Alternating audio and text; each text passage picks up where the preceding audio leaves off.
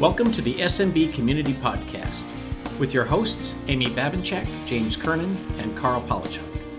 Produced by and for the Small Biz Thoughts community. We're dedicated to making every IT professional a successful IT professional. AgileBlue is a 24/7 SOC, XDR, and SOAR, providing managed breach protection, including monitoring, detection, and automated response to cloud, networks, and endpoints, helping MSP build their cyber business while increasing gross margins, ARR, and stickiness. AgileBlue's partner program engages, enables, supports, and rewards your business growth with a white-labeled security dashboard, pooled pricing, marketing collateral, and purpose-driven sales content. A 24/7 extension of your team. Learn more at agileblue.com. Welcome to another SMB Community Podcast. This is Carl. I'm joined today once again by my good friend Gil Cargill from Cargill Consulting. And welcome, sir. How are you today? I'm excellent, thank you. How's things going up there? Very good. Spring has sprung. So that's all the good news for us. So why don't you give folks your website? We'll get that out of the way now, and then I'll try to remember to repeat it later. It's www.gilcargill.com. That's GILCARGILL.com. Very good. So Cargill Consulting, and today we're going to talk about sales process management. I know what each of those words means separate from each other. What does it mean when you put them together? What is sales process management? Well, I think it's the missing link for profitability, or better said, for consistent profitability in the MSP community.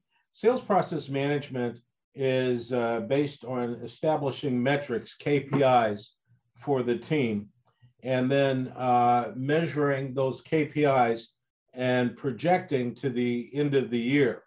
So essentially, you have a mathematic correlation between today's activities and tomorrow's results. For instance, if you have no first meetings with no new prospects, the only way you'll get a new order is by luck or some other phenomenon liking to voodoo.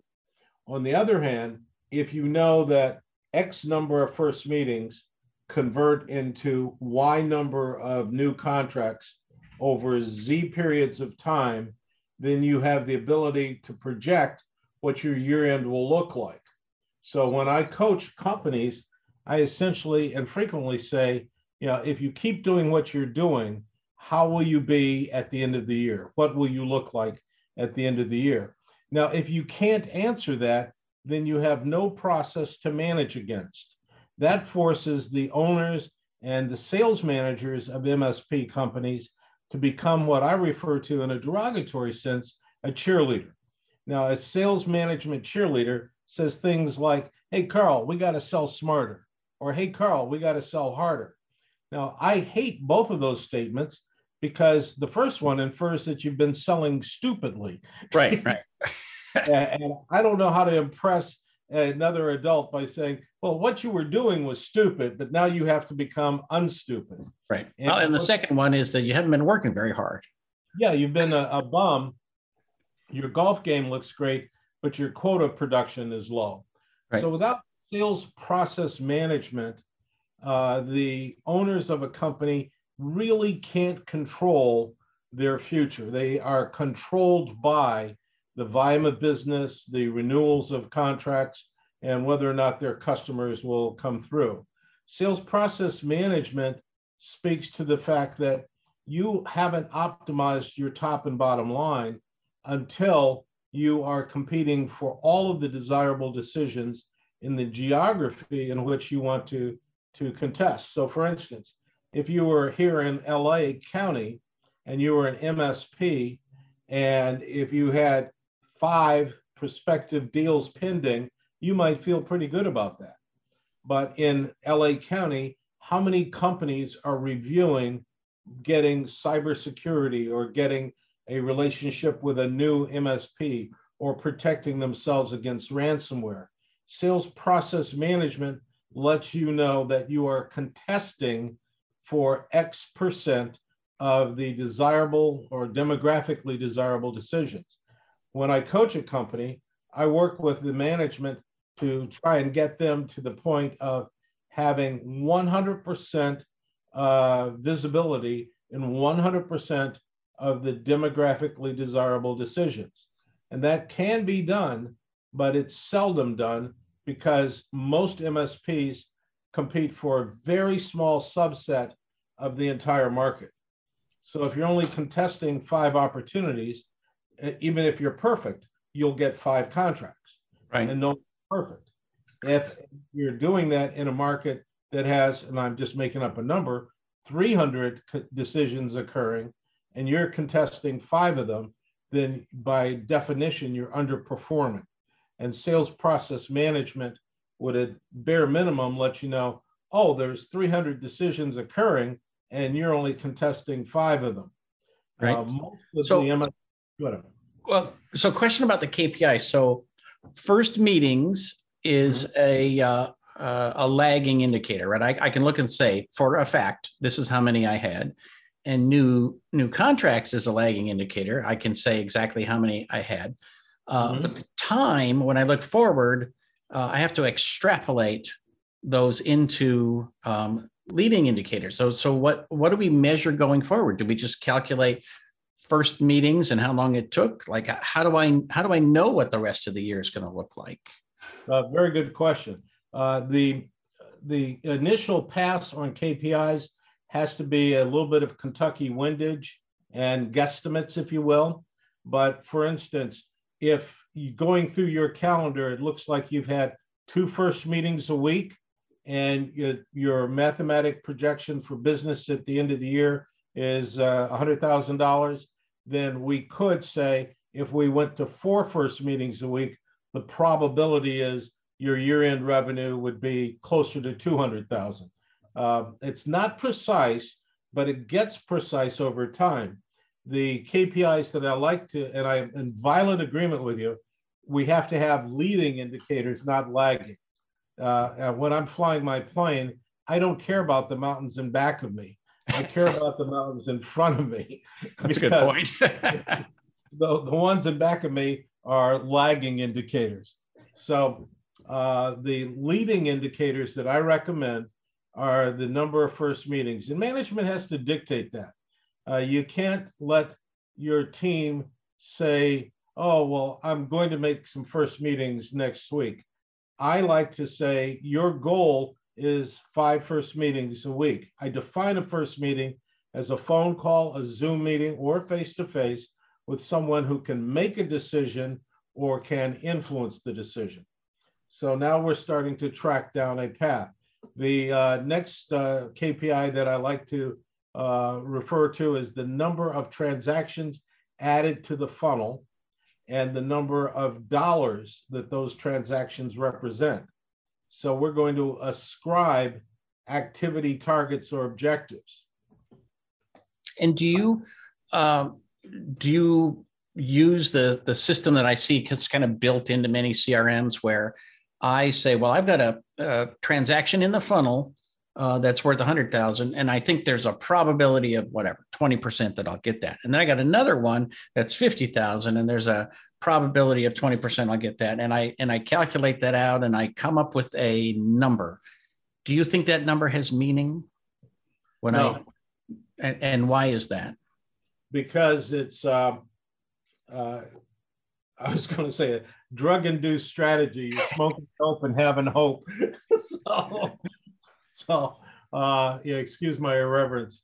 But the reason it doesn't have validity is many of those numbers are derived by just the machine making a calculation.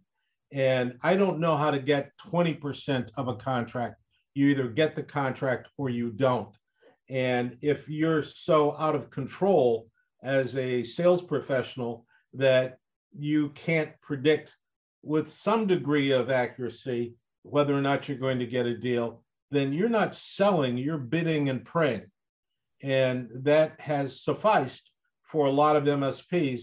But as we come into this new economy, the old school of bidding and praying and hoping that people will buy from you just isn't going to work.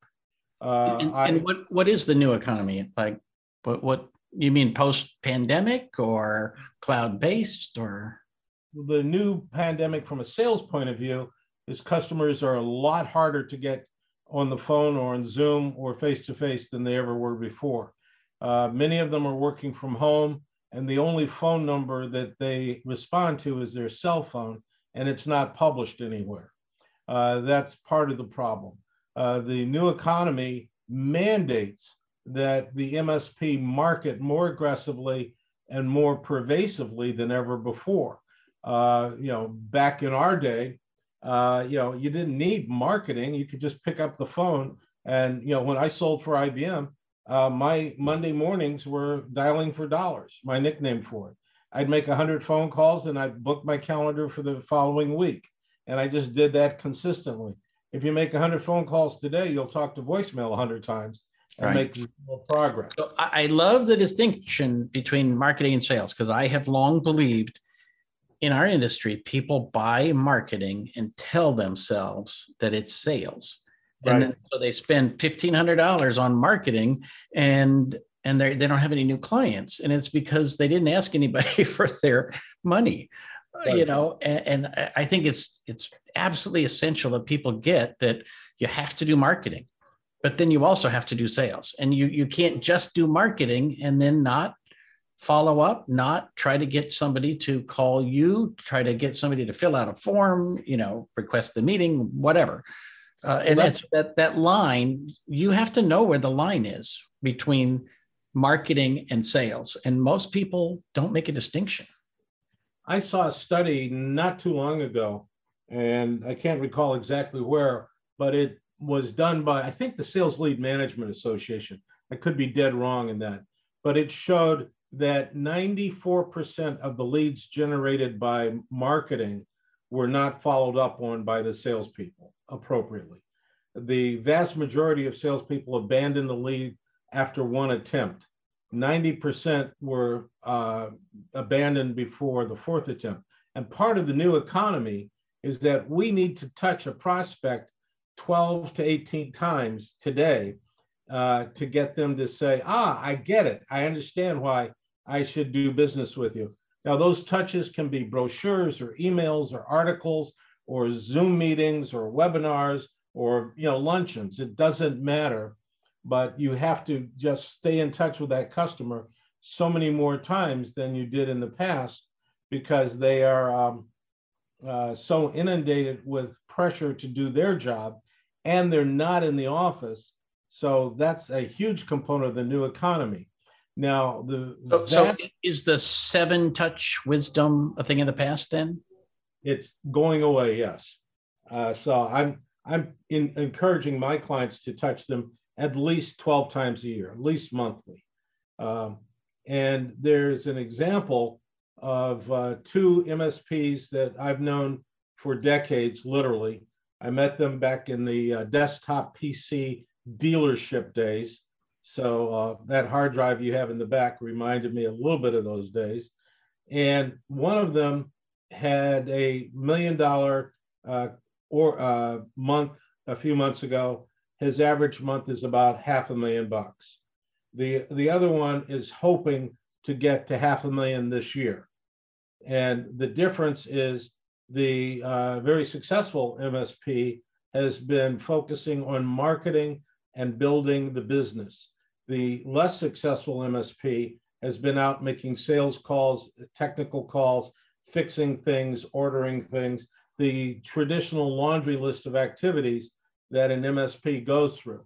So it's unfortunate that we have not been able to get the marketing message in place. But if your marketing is aggressive and robust, and if you'll have a KPI for follow-up, like in my world, every lead is accounted for every week until they buy or die. And I've always loved that phrase. So, it's funny, I was talking this morning to one of our friends, Dave Seibert, who was saying, we were talking about how, people do business, people that they know, like, and trust. But if they don't know you, they can't like you. I thought that was a very wise observation that, you have to soften people up for a long, long time. And then you become just another acquaintance. And so then when you ask for something, they're actually going to listen. And it's not that these are your best friends necessarily, but people have to feel like they know you so that they can like you, so that they can trust you. And, you got to build it. It's not going to come into existence overnight. The data shows that on our first contact, whether it be email, brochure, billboard, it doesn't matter. On our first contact, you've obtained top of mind awareness for a very brief period of time. Oh yeah, I know about this MSP. But unless we proactively reinforce our core messages, we won't maintain top of mind awareness. So I can't like you if I don't know you. I agree with that. But there's no way I can trust you, even if I've just met you and I like you. You have to earn my trust.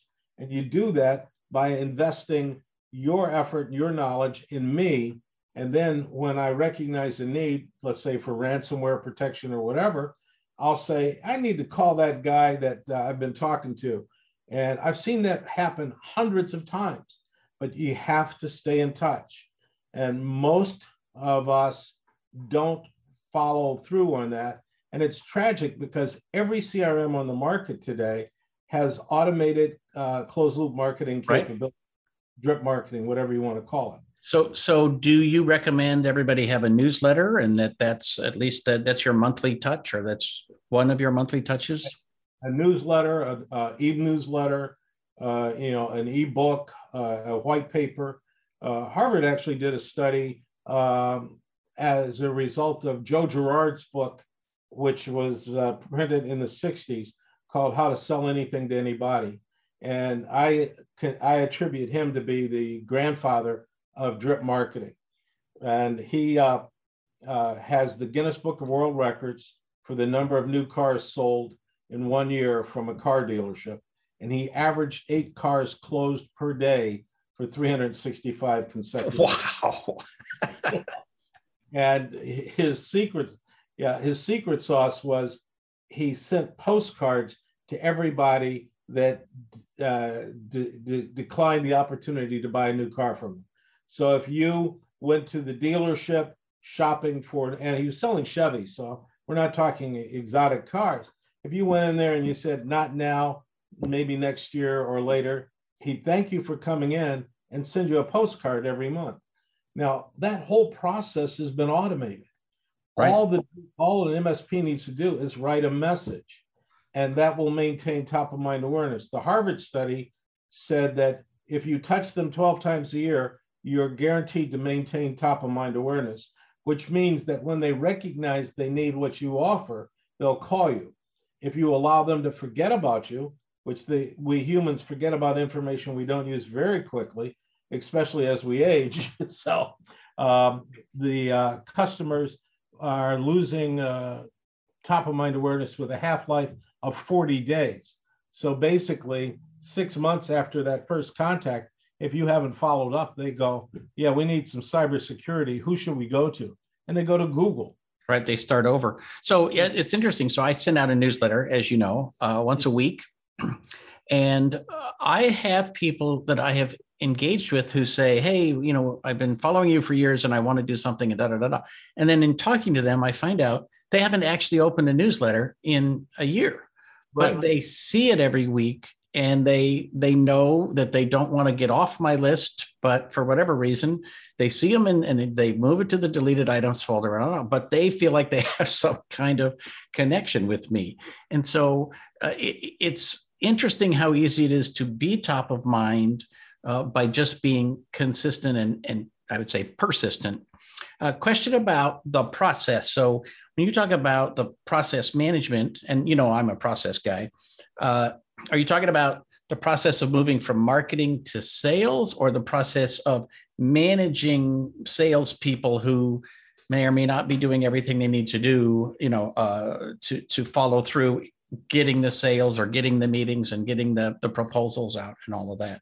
Which is this process everything? Process is everything. So, it's how a business grows its top and bottom line. As you know, most of the work I've done for the past 40 some years has been on handling the process after a lead is generated in an ideal environment by someone other than the salesperson. Now, process management, as I'm practicing it today, incorporates KPIs for everybody. How many leads should the marketing department generate versus the budget that we're going to allocate to marketing? Once those leads are generated, how are they allocated to the sales team? Now, the beauty of process management is I can hold salespeople accountable for the WORK that goes into producing dollars. Most MSPs manage their marketing and sales based on the revenue coming in the door, but revenue is a lagging indicator, in many cases, months and months after you've invested money. So that can throw your P&L upside down. If, on the other hand, you're saying, in order to get your salary paycheck, you must do these activities in this sequence and in this volume and in this quality, or we'll have a conversation regarding your continued employment. And well, one of my absolutely unbreakable rules of service delivery is you can't control people, but you can control your process. Big time. Yeah. Environment agreement.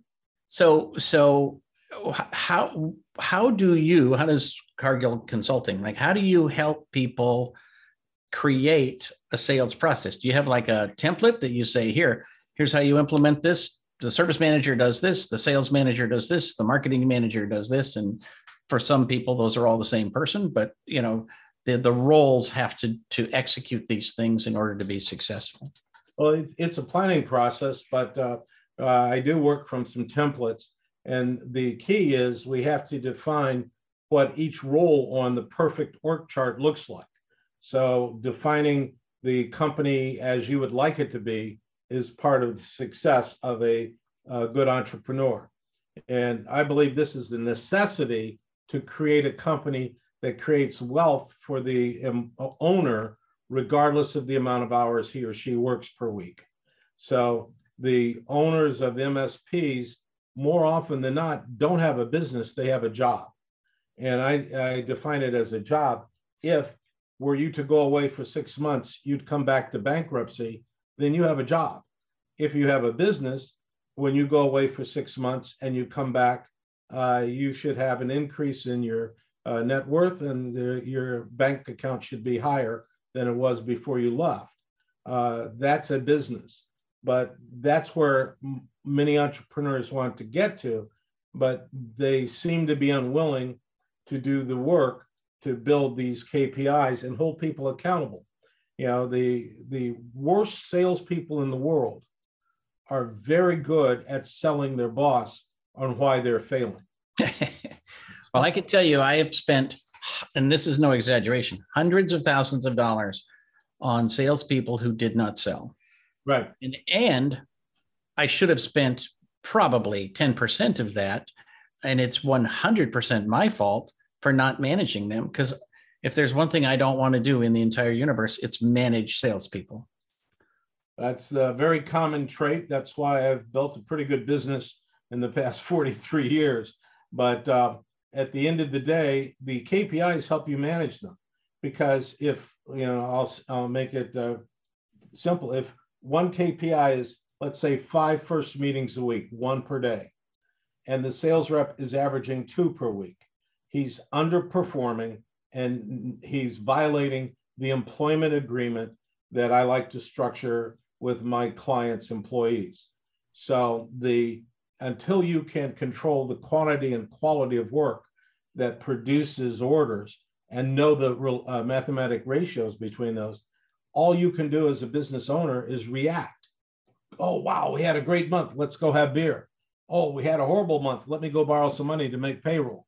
So those things go back and forth. And I say it's completely my fault because I was unwilling to fire people who did not perform. Right. And I think that's very common in small business. That the first month, the leads are no good. The second month, we don't have a process. And the third month, the offer isn't any good, and and then we spend a month having the salesperson redo the ads and the marketing and the business cards, none of which gets meetings or proposals. Very common, and that's why I'm such a maniac about KPIs. If you see, if I hired people with your technology and your skill, I couldn't tell if they were doing a good job or a bad job until it was over. You could look over the shoulder of a technician and say, this guy doesn't know what he's doing, right. But I can. But if I'm looking over the shoulder of a sales rep, I can tell you in a heartbeat whether or not the person knows what they're doing. And that's why I've developed this sales process management mentality and process, because MSPs have not had the experience I've had. I started with IBM in 1970. My first year with them, I spent 18 weeks in sales training, not product training, how to give presentations, how to write proposals, how to cost justify our solutions. This is back in 1970. Today's sales rep, some studies I've seen, the average MSP employee sales rep spends about 11 days in their career in sales training. And more often than not, that's product-led training that says, our hard drive is better than their hard drive, and here's why. Right. It doesn't talk to the core issues of selling. So the MSP hires someone that claims to be a sales rep. The MSP doesn't know if they are or they're not until the P&L says, I'm wasting a lot of money and all I get every month are, trust me, coach, next month will be great. Trust me, coach, next month will be great. All I'm saying is that's wonderful. How many first meetings did you have this month? How many dollars did you add to the funnel this month? Those are leading indicators. So in my world, there's no valid excuse except for health or family issues that prevents you from hitting a target of first meetings. That's just work. You can't say the market's bad. You can't say the competition's better. It's just you didn't make enough phone calls. You didn't send out enough postcards. You didn't invite enough people to the webinar. You failed to hit that portion of your job. And if you, and now as a coach, I can coach that man or woman to improve. Without having KPIs, I can't coach anybody. All I can say is go get them, Bubba. Or Bubba. Yeah. So you mentioned as kind of lead gen, white papers or toolkits or whatever. If I go to gilcargill.com, can I send you a message, or is there something I can sign up for that will kind of get me started without spending a bunch of money? Spending money, I consider it an investment in your family's future. You do want your children to go to a good school, don't you? No, I do. So before I invest the money, is there a free report or something that I can get? You can get my sales manager's toolkit. Just go to my website and send me a note and say you'd like my the manager's toolkit, and I'll send it to you. It's got about 150 pages of templates, tools, guides, a couple of manuals that you with it, and a little bit of coaching. You can turn it into a process managed sales force. Very good. And then if folks want to engage with you, I'm assuming there's information at gilcargill.com, but are these programs where you just do a one-time training, or you do ongoing consulting? Do you do a 6-month deal, a month-to-month? How are you structured? Well, I always work month to month, and I prefer to work as a coach as opposed to a consultant, because I want the owner to get the skills that I have so that he or she can grow long after I leave them. I work on a satisfaction guaranteed basis, and before I do anything, I will run a profit acceleration assessment with the owner of the company so that he or she and I can mutually agree on the potential short-term and long-term for incremental profit. And what this does is it benchmarks their business against 40 metrics that are going to then compare them. and we'll move the numbers around. Do you think you could get 3% more here? Could you cut costs 2% there? And it creates a projected P&L that then becomes the target that we work towards. Very nice. All right, Gil Cargill from Cargill Consulting. Thank you very much for joining us once again. I always enjoy talking to you. And I think this may be the first podcast ever where the word Cleveland was not mentioned. I did say Ohio. This close. You were this close. All righty. Thank you, sir. And with luck, folks will get in touch with you, and I will see you again on another SMB Community Podcast. Next time you head down here, holler.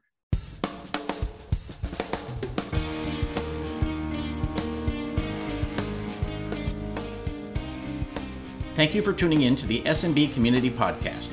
If you found this useful, interesting, or fun, please subscribe, share with your friends, and give us a thumbs up on your favorite social media. Please check out the show notes at smbcommunitypodcast.com and give us your feedback.